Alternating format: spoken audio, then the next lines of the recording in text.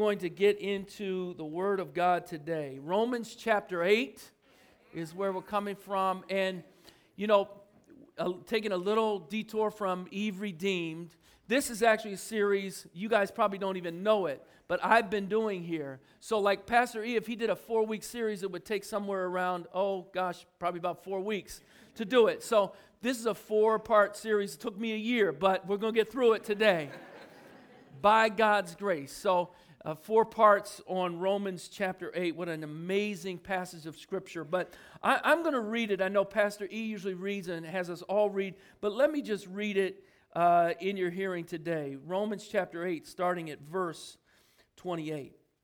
And we know that for those who love God, all things work together for good. For those who are called according to His purpose. For those whom He foreknew, He also predestined to be conformed to the image of His Son, in order that He might be the firstborn among many brothers. And those whom He predestined, He called. And those whom He called, He also justified. And those whom He justified, He also glorified. Verse 31. What shall we say then to all these things? If God is for us, who can be against us? He who did not spare His own Son, but gave Him up for us all, how will He not also with Him graciously give us all things? Who shall bring any charge against God's elect? It is God who justifies. Who is to condemn? Christ Jesus is the one who died, more than that, who was raised, who is at the right hand of God, who is indeed interceding for us. Verse 35. Who shall separate us from the love of Christ? Shall tribulation or distress or persecution or famine or nakedness or danger or sword? As it is written, for your sake we are being killed all day long. We are regarded as sheep to be slaughtered. No, in all these things we are more than conquerors through Him who loved us. For I am sure that neither death nor life, nor angels nor rulers, nor things present nor things to come, nor powers, nor height nor depth, nor anything else in all creation will be able to separate us from the love of God in Christ Jesus our Lord. Let's pray. Lord, we thank you so much for the power of your word. It's just your word, Lord God.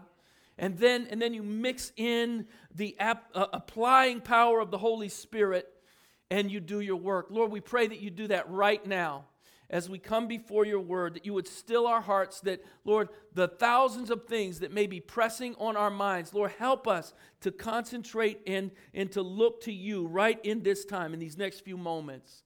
Be with us. Apply your word to each heart here exactly the way that you, as the master surgeon, can apply it. And be with us now, we pray in Jesus' name. Amen. Amen. You may be seated. It's a powerful, powerful section of Scripture, honestly, and we've gone through this chapter, which is not only, these verses are not just the culmination of this chapter, but they're really kind of the culmination of Paul's discourse from chapter 1 all the way through chapter 8, where he just lays out the truth of the gospel. In the first couple chapters, he lays out the fact that we are all sinners. We are all in need of a Savior.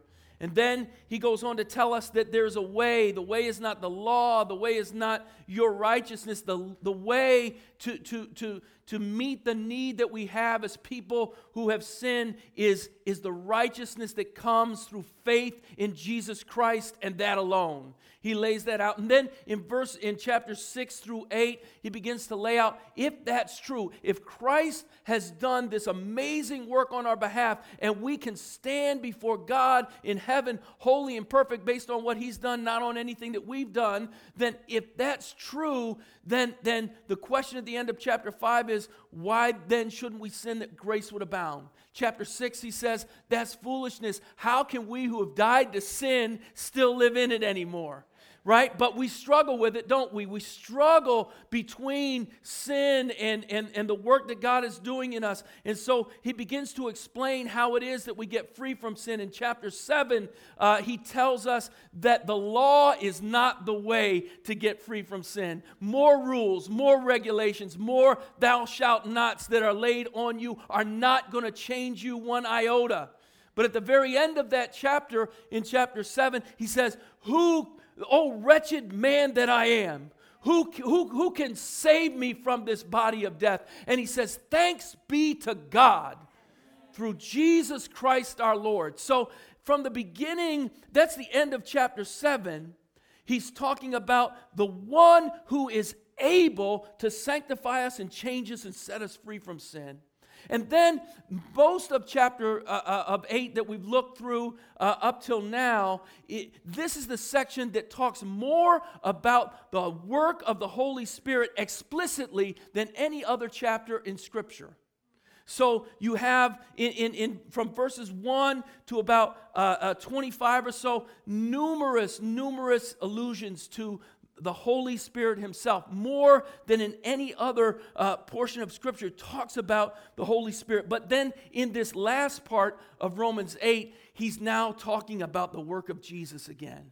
And so if you can see it this way, Romans chapter 8 from the end of 7 and then the end of 8 is talking about Jesus. In the middle, you've got the Holy Spirit, the work of the Holy Spirit. So it's almost like a Holy Spirit sandwich with Jesus on either side.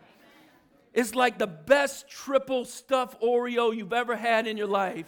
Jesus on every side, the Holy Spirit in between. So at the end of this chapter here, he is going to give us amazing assurance of salvation for believers in Christ. So the theme of this last section that we're looking at is the assurance that God gives us because of the conquering Christ. The Holy Spirit who gives us hope based on what we cannot see. The Holy Spirit has given us hope. Earlier in Romans 8, he says, why do you hope for what you see? You hope for what you don't see, right? So the Holy Spirit's given us this hope for something we can't see, but it's based on something that we've already seen. That is the finished work of Jesus Christ.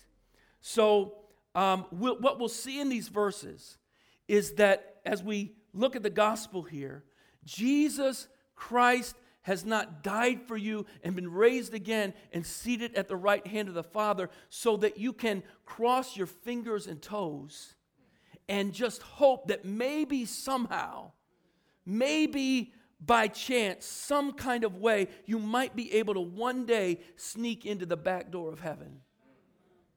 But he's given us his word so that we can know with full assurance that what Christ has finished is finished indeed. Amen. For all of his people, it's done. He has rigged the game. He's rigged the game for us. He has fixed the fight. And that's what we're going to see as we go through these verses. So my title for the message today is The Conquering Christ. The Conquering Christ. He has conquered everything we need. So let's begin. We're going to dive into verse 28. And the first point is simply this: Christ conquers your destiny. Christ conquers your destiny. Look at Romans 8:28, a verse that's so often spoken, sometimes kind of at the wrong time for people. But the truth of this verse is absolutely astounding. He says, and we know that for those who love God, all things work together for good. Wow. For those who are called according to his purpose. God says that if you love Christ, if you're called for his purpose, everything in your life at the end of the day works together for your good, which means it works for his glory. Everything. Now, I'm going to give you a quick Greek lesson, and I'm not going to charge you anything for this Greek lesson, okay? The word that he uses here for all is the Greek word panta. Say it with me, panta. Oh gosh, you're so good. Wow. Okay, so I need you to repeat after me. All means all. All means all. And that's all means. You are now Greek scholars, okay? All means all. When he says that God causes all things to work together for good, he means every last thing. If you're a believer in Christ, he is going to use all of it.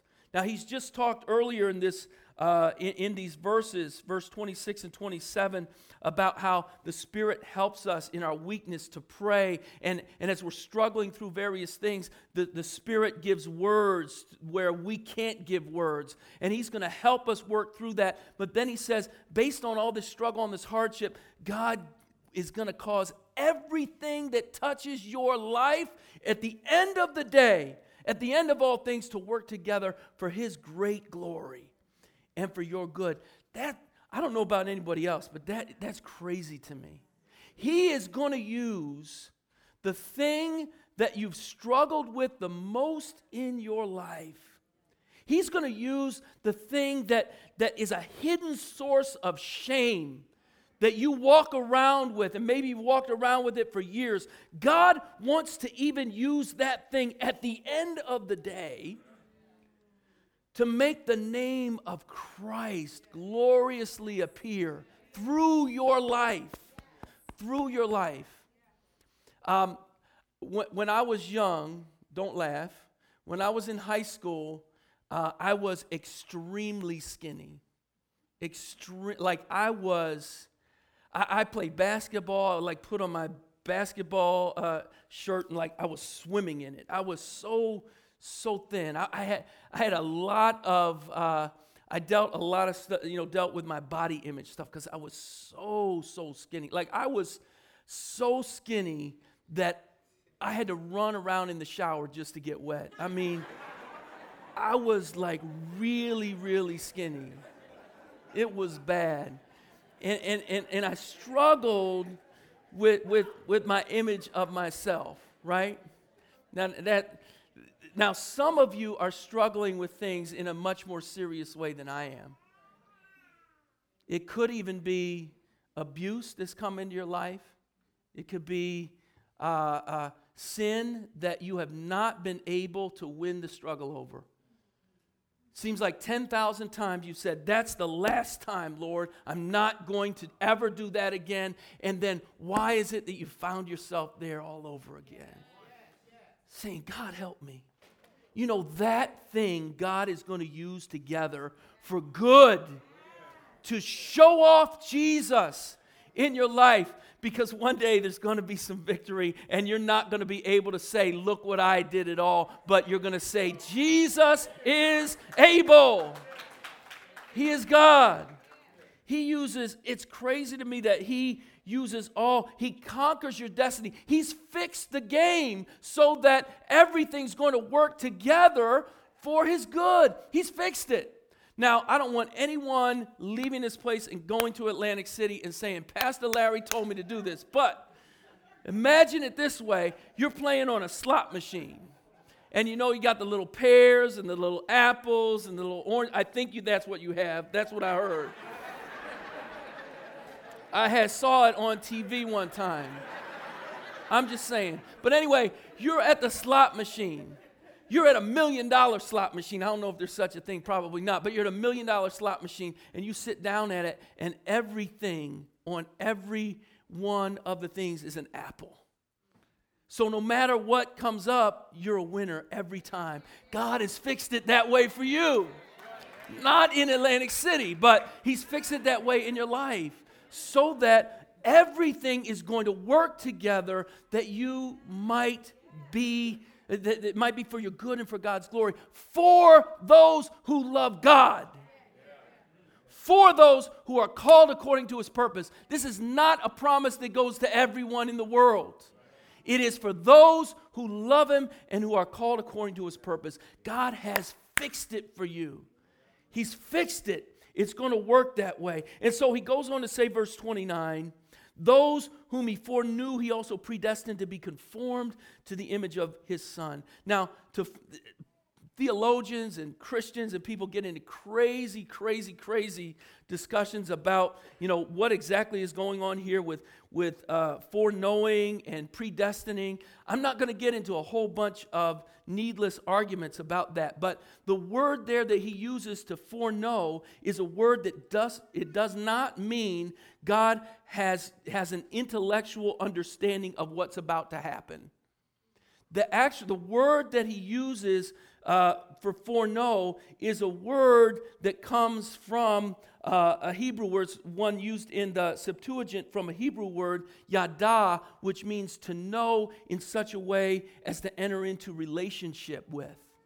So it's the word that's used in Jeremiah 1:5 when God says to Jeremiah, before you were born, I knew you, and I had a call on your life as a prophet to the nations. God said, I was involved intimately with your life before you were even born.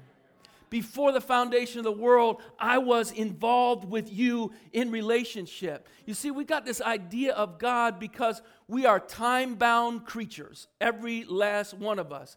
But God lives outside of time and is not bound by time in any way. So if I put a little dot on this wall and said that is all of time that we know, then the rest of this wall and going down to South Philly and up to North Philly and all around the world, that would be God, the immensity of God. And time is just that one small dot.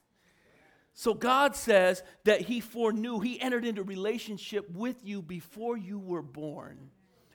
Before you were a gleam in daddy's eye, God says, I foreknew you. And he says, and predestined you to be conformed to the image of his son. See, we struggle a lot of times because Christians get caught up in, well, who is God predestined to go to heaven? Who is it? I don't know. I'm not God.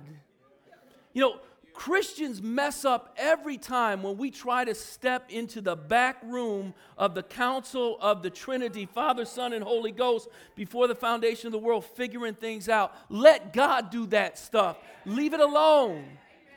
But see, this doesn't say he predestined you to go to heaven one day. It says he predestined you, Christian, one who loves God, one who's called according to his purpose. He predestined you to be conformed to the image of his son. He predestined you to be molded and shaped to become more and more and more like Jesus. So Christians are those who understand that I am a piece of clay that is on the potter's wheel and that God has his hands on me. He's got his hands all over me. He's shaping me. He's molding me. He's pressing me. He's working with me to make me more like him. Do you feel God's hand on your life that way? If you're a believer, you ought to. You ought to because, I know for me, before I became a Christian, my hope was to go to heaven. I wanted to go to heaven, but I didn't really think about it all that much. But I wanted to go to heaven, and I hoped maybe I'll do enough good things to go to heaven, maybe that I'll outweigh my bad things. Some of you thought that way yourselves. Maybe some of you are thinking that way right now. But hoping to go to heaven based on what I've done or what I haven't done and trying to work out that equation. But for the believer, this is not something that we think about once in a while. It's the consuming reality of life. God is shaping you. So I can feel the press of God in my life. Do you feel it? Do you know it? Do you sometimes feel the sharp pang because sometimes we have areas that aren't quite so soft and moldable, where God has to take out a chisel and a hammer and maybe he has to tick it away a little bit, and then maybe sometimes this is a hard one, here we go, bam! And you feel that, oh God. That's God doing that. He's conforming you to the image of Jesus Christ. Christ conquers your destiny by conforming you to his image, so much so that he says here, in order that he might be the firstborn among many brothers. You become an intimate family member with God. You're part of the inner circle. You're brother or sister. And God's not ashamed of that. It says in another place, he's not ashamed to call us brothers, right? And ladies, he's not ashamed to call you sisters. We become part of the intimate fabric of the family of God. Now, I don't know about you, but when I think about who I am, where I've come from, what I still struggle with to this day, sometimes I wonder, God, why would you want me that way? Right? But he does. And he's fully 100% committed to that in your life, to make you a family member. It's not like, the crazy uncle at the family reunion that no one wants to be around. God says, I want to be around you. Yeah, you're crazy. Yes, not only do you have a screw loose, but it looks like there are no screws up there at all. And maybe that's you and maybe that's me, and maybe some people look at us this way and say, I love them, but I just need my space. But God says, no, I need you to be in my space. He invites you into the most intimate place. Brothers, sisters, the closest family that there is, he brings you in. And he says, verse 30, those whom he predestined, he also called. And those whom he called, he also justified. Justified means he's declared you not guilty. Once and for all. No matter what you've done, no matter what the charges are and how true they are, he says those whom he called, he's also justified. And those whom he justified, now this is crazy, he also glorified. All those verses, all those verbs in verse 30 are in the past tense. So God, it says, has not only predestined you, okay, that seems past. He's called me, yeah, that could be in the past. He's justified me, yes, that could be in the past. But he's also glorified me. And he uses a past tense. It's an aorist in the Greek. What he's saying is, this is a finished fact, and nothing in heaven or on earth or under the earth can ever change it. It's finished, it's done, it's completed. If you are one who fits into Romans 8:28, who loves God, he says, I will bring you across the finish line victoriously. I don't leave anyone behind to straggle. He says, if you've been predestined and called and justified, you are also glorified. It's completed. It's done. It's something to celebrate that God has fixed it that way. It's finished. It's done. Amen. So, and he says to be glorified. That word is used about 61 times in the New Testament, and almost every time, who do you think it's used about? To be glorified. Used about Jesus or God, right? So the word over and over, the word means to cause someone to have glorious greatness. But God says to you, and God says to me, if you're a believer, he says, you have been glorified. You have become one who has glorious greatness. One other time where it's not used of God specifically is in John 17:10, where Jesus says in his high priestly prayer, all mine are yours and yours are mine, and I am glorified in them. You see, the fact that God is able to say, you are glorified is because of your relationship to Jesus Christ and nothing else. It's because he dwells in you and then you live in him and he lives in you that you are a vessel for God's glory to show off to all creation.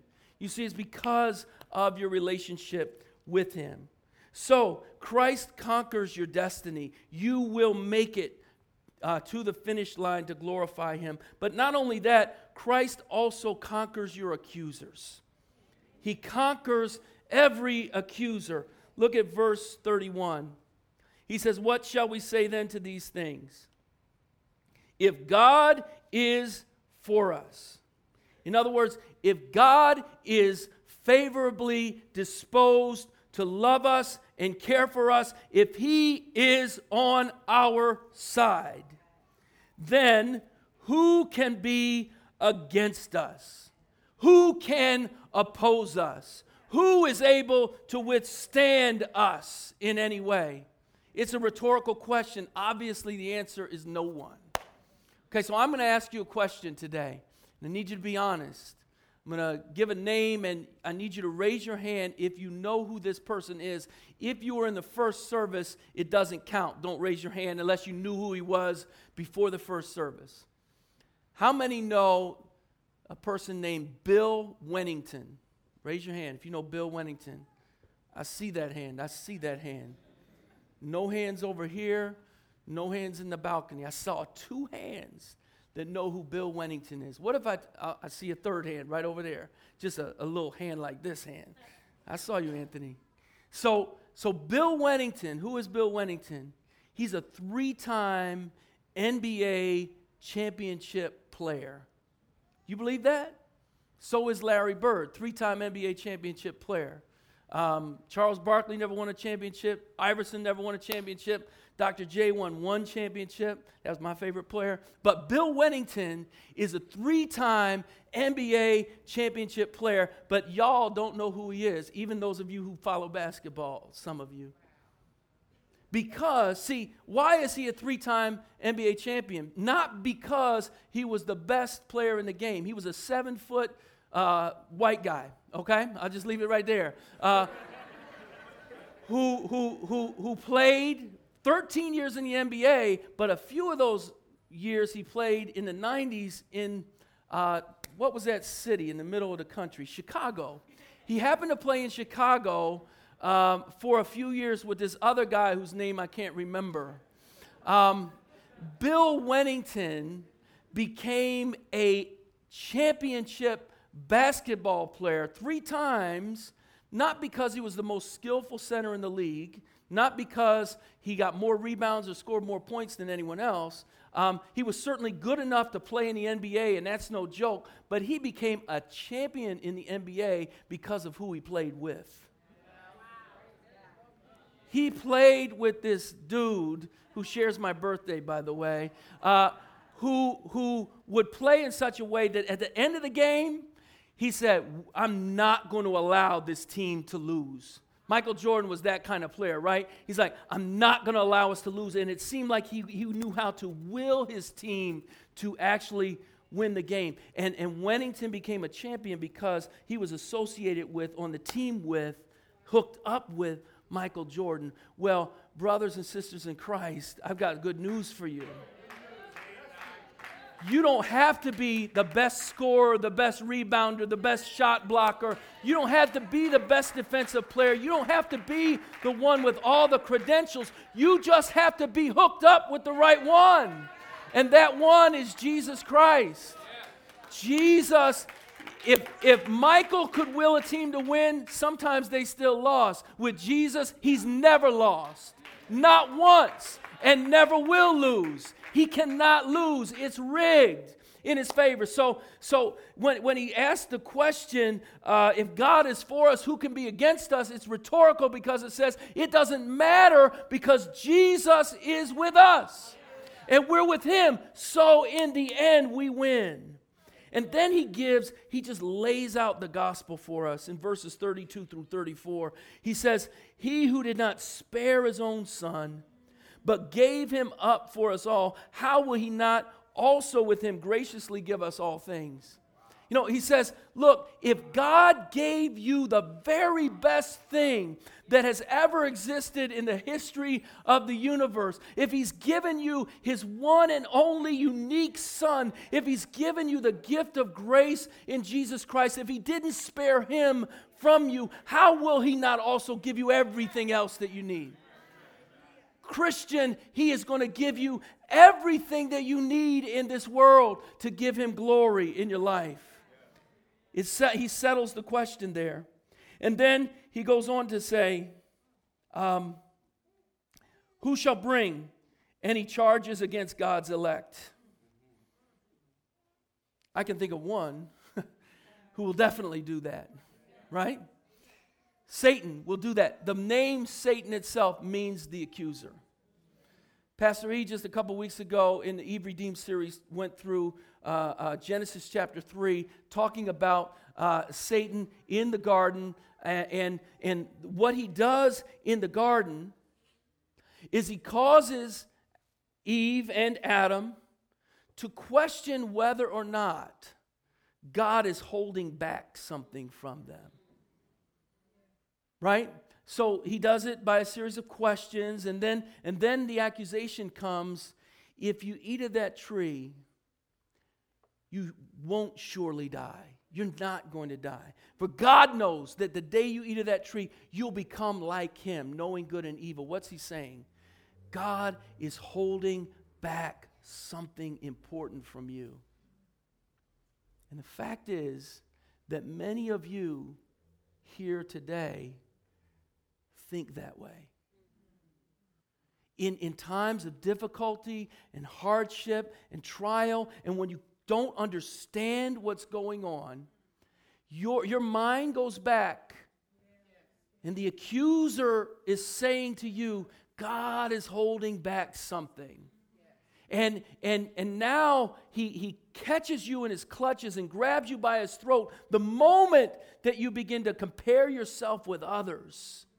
And you think you know their story, but you have no clue what they've been through. And even if they've reached something, how they've got there and what cost it's come at. But he gets you in his clutches to wonder and to worry and to accuse God about holding back from you.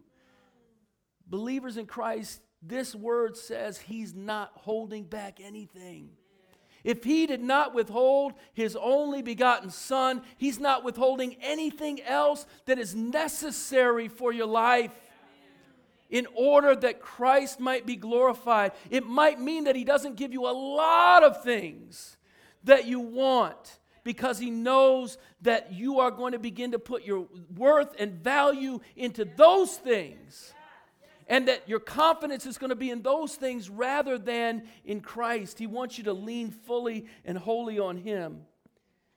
But Christ conquers every accuser that you have. So we all deal with different accusers in our lives. Some of us still hear voices from our past that accuse us, that you're just not good enough. You're not successful enough. Most men deal with that with father issues. Whether they've known their fathers or not, most men deal with those issues. Women deal with issues as well. We're all dealing with issues, and we feel these accusers. Sometimes, some of the most difficult accusers are right in the family of God. Right in the church of God. A few weeks ago, I taught one of the covenant community classes on healthy church. That's the name of the class I taught. And in that class, I asked the class how many in the class have been hurt deeply in the church. And just about everybody raised their hand. Now, I know some people are going to raise their hands, but just about everybody raised their hands. Just about everyone. So accusation can come from all over the place.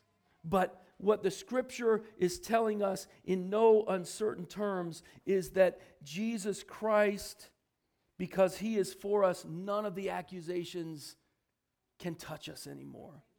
Turn with me just for a moment to the book of Zechariah in the Old Testament. It's the second to the last book in the Old Testament. So if you go back to Matthew in the New Testament, just go back a few more pages and you're in Zechariah.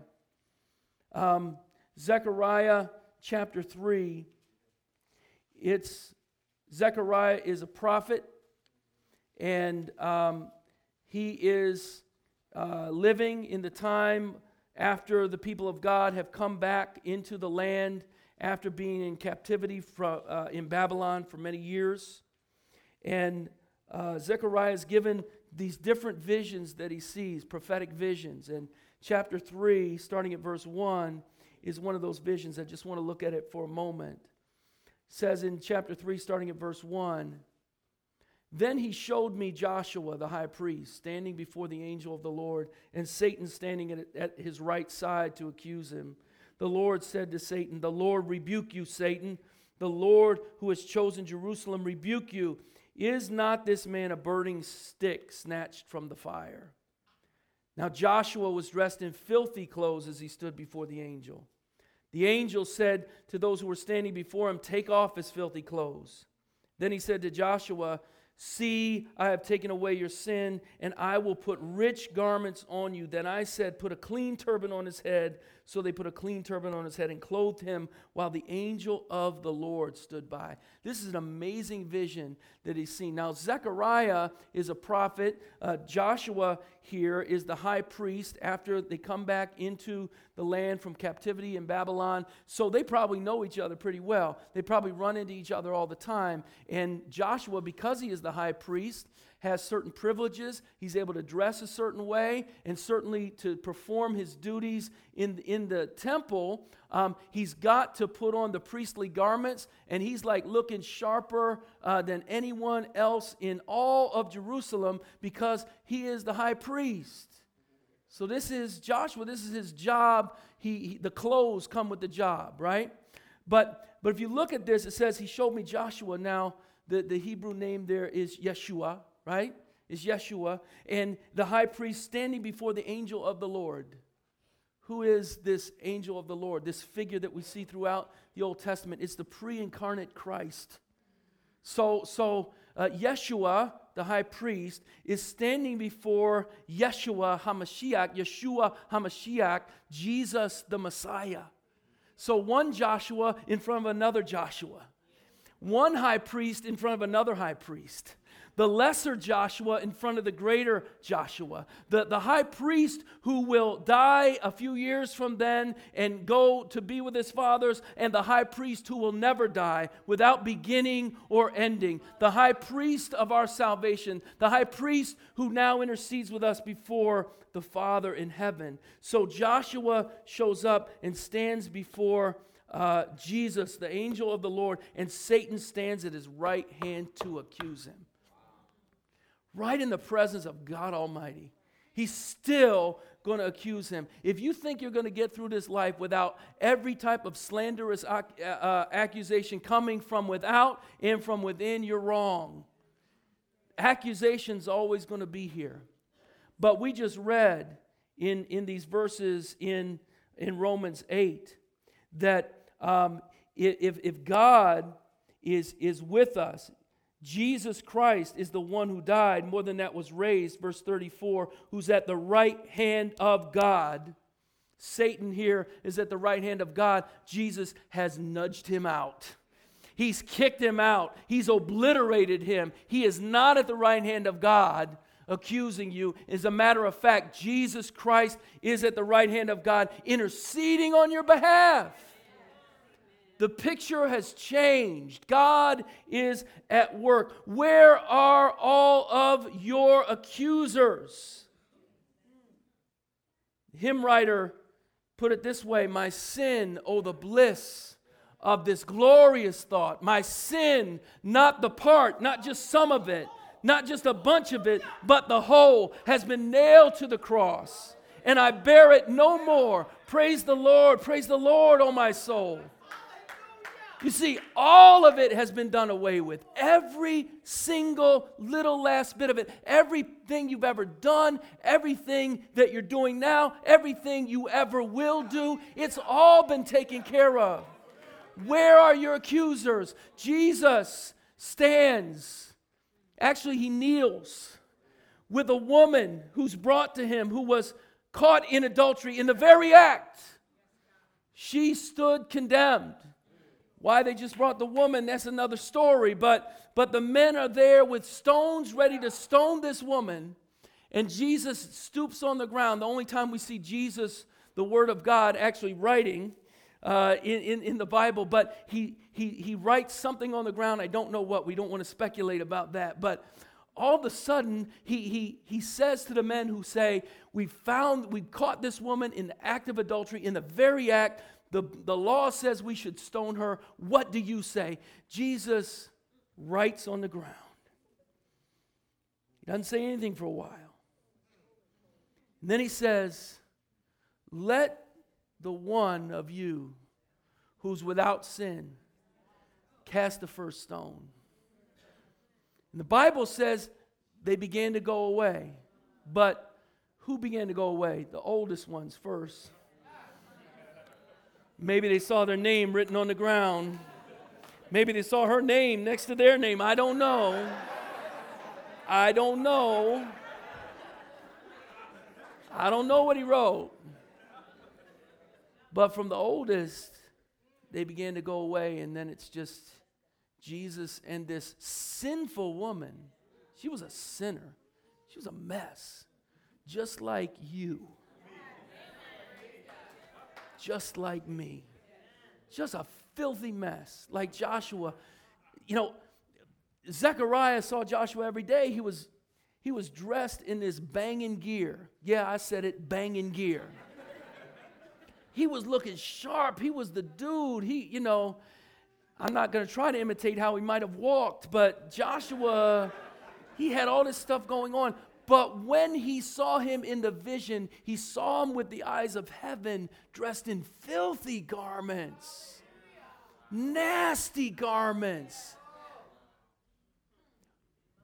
To the degree that you continue to be your own advocate, to the degree that you continue to plead your own case, to the degree that you continue to say, I didn't do it, I wasn't there, and you're lying when you say that, to that degree, you will continue to live in shame and guilt and fear.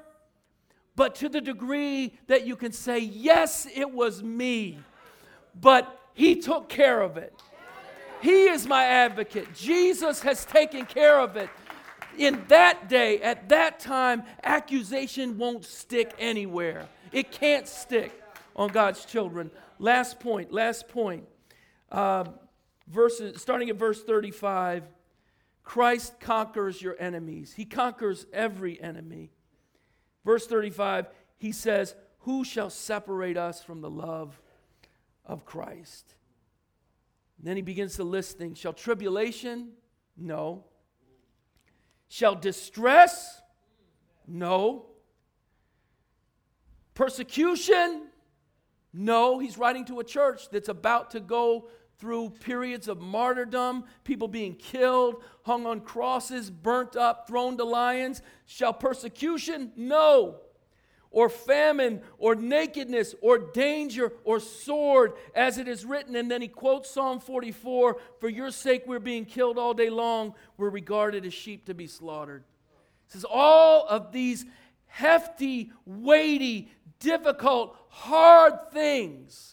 Now, I want you to think about what are the hefty, weighty, difficult, hard things that either you've just gone through or you're going through right now or you may be going through pretty soon. There are hefty, weighty, difficult things. He's talking about these things. None of them will separate us from the love of God. Verse 37, no, he says, in all these things we are more than conquerors. That word means we are complete victors. We are total winners. We are 100% every time. We are the conquerors. We are the winners. We are the victors. He says we're more than conquerors through him who loved us.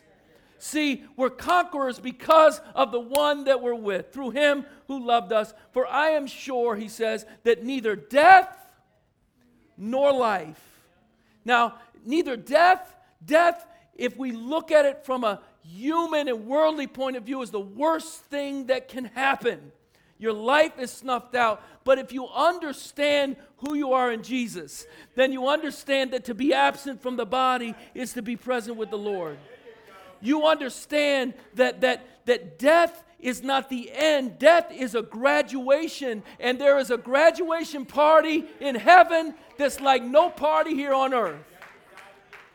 There's no party like a Holy Ghost party in heaven when you graduate to be with Jesus. Right? So neither death, but then he says neither death nor life. Because sometimes, I don't know about you, but I felt like, okay, Lord, just take me now.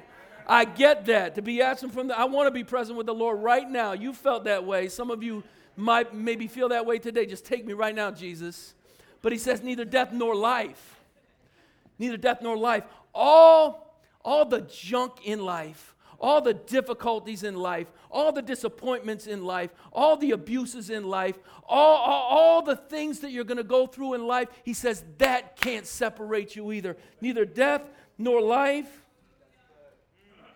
nor angels, nor rulers, the greatest powers in the heavens, good angels, bad angels, all these angels, rulers, those in authority, those in power, your boss that just is a pain in the neck, people who grate on you, people who are over you in authority and who are abusing it. He says neither angels nor rulers, they can't separate me. Neither things present, all the stuff that's going on now, nor things to come. Nothing coming in the future. Nothing that's ever going to come down the way. Nor powers, nor height, nor depth. No matter how high you go, no matter how deep you go, nor anything else. He says, just in case I didn't get everything, let me throw this in. Nor anything else in all creation will be able to separate us from the love of God in Christ Jesus our Lord. Believers, God gives us this word for a reason. He gives us this word so that we can begin to live out of the application of the truth of the gospel. That what God has done is fixed and finished. He set you free from every snare and trap of the enemy, and nothing is able to take you out of his hand. Jesus said that in John's gospel. No one can snatch them out of my hand. Believer, you don't have to fight to get in anymore. He got you in. Believer, you don't have to live with guilt and shame anymore as your constant companion. Many of us, that is like the closest friend we have is our guilt, our shame. And we have an audience every day with the accuser, and we take it in, and God says, no more, no more, no more. Let me close with these words. It's a song that we sing here a lot, Christ Alone. But one of the verses of the song puts it this way: no guilt in life, no guilt in life, no fear in death. This is the power of Christ in me. From life's first cry to final breath, Jesus commands my destiny. No power of hell, no scheme of man can ever pluck me from his hand. That's good news. Till he returns or calls me home, here in the power of Christ I'll stand. Let's pray. Lord, we thank you for the truth of your gospel, which is rich, for the truth of your gospel, which gives hope to every believer. But Lord, we also know that there may be some here today that don't know you. And so almost everything I've said here today does not apply to their lives. Lord, I pray for the work and the power of your Holy Spirit to work in the lives of each one here, believers, to allow them to live out of the truth of the gospel more consistently. And Lord, unbelievers, draw them, would you please,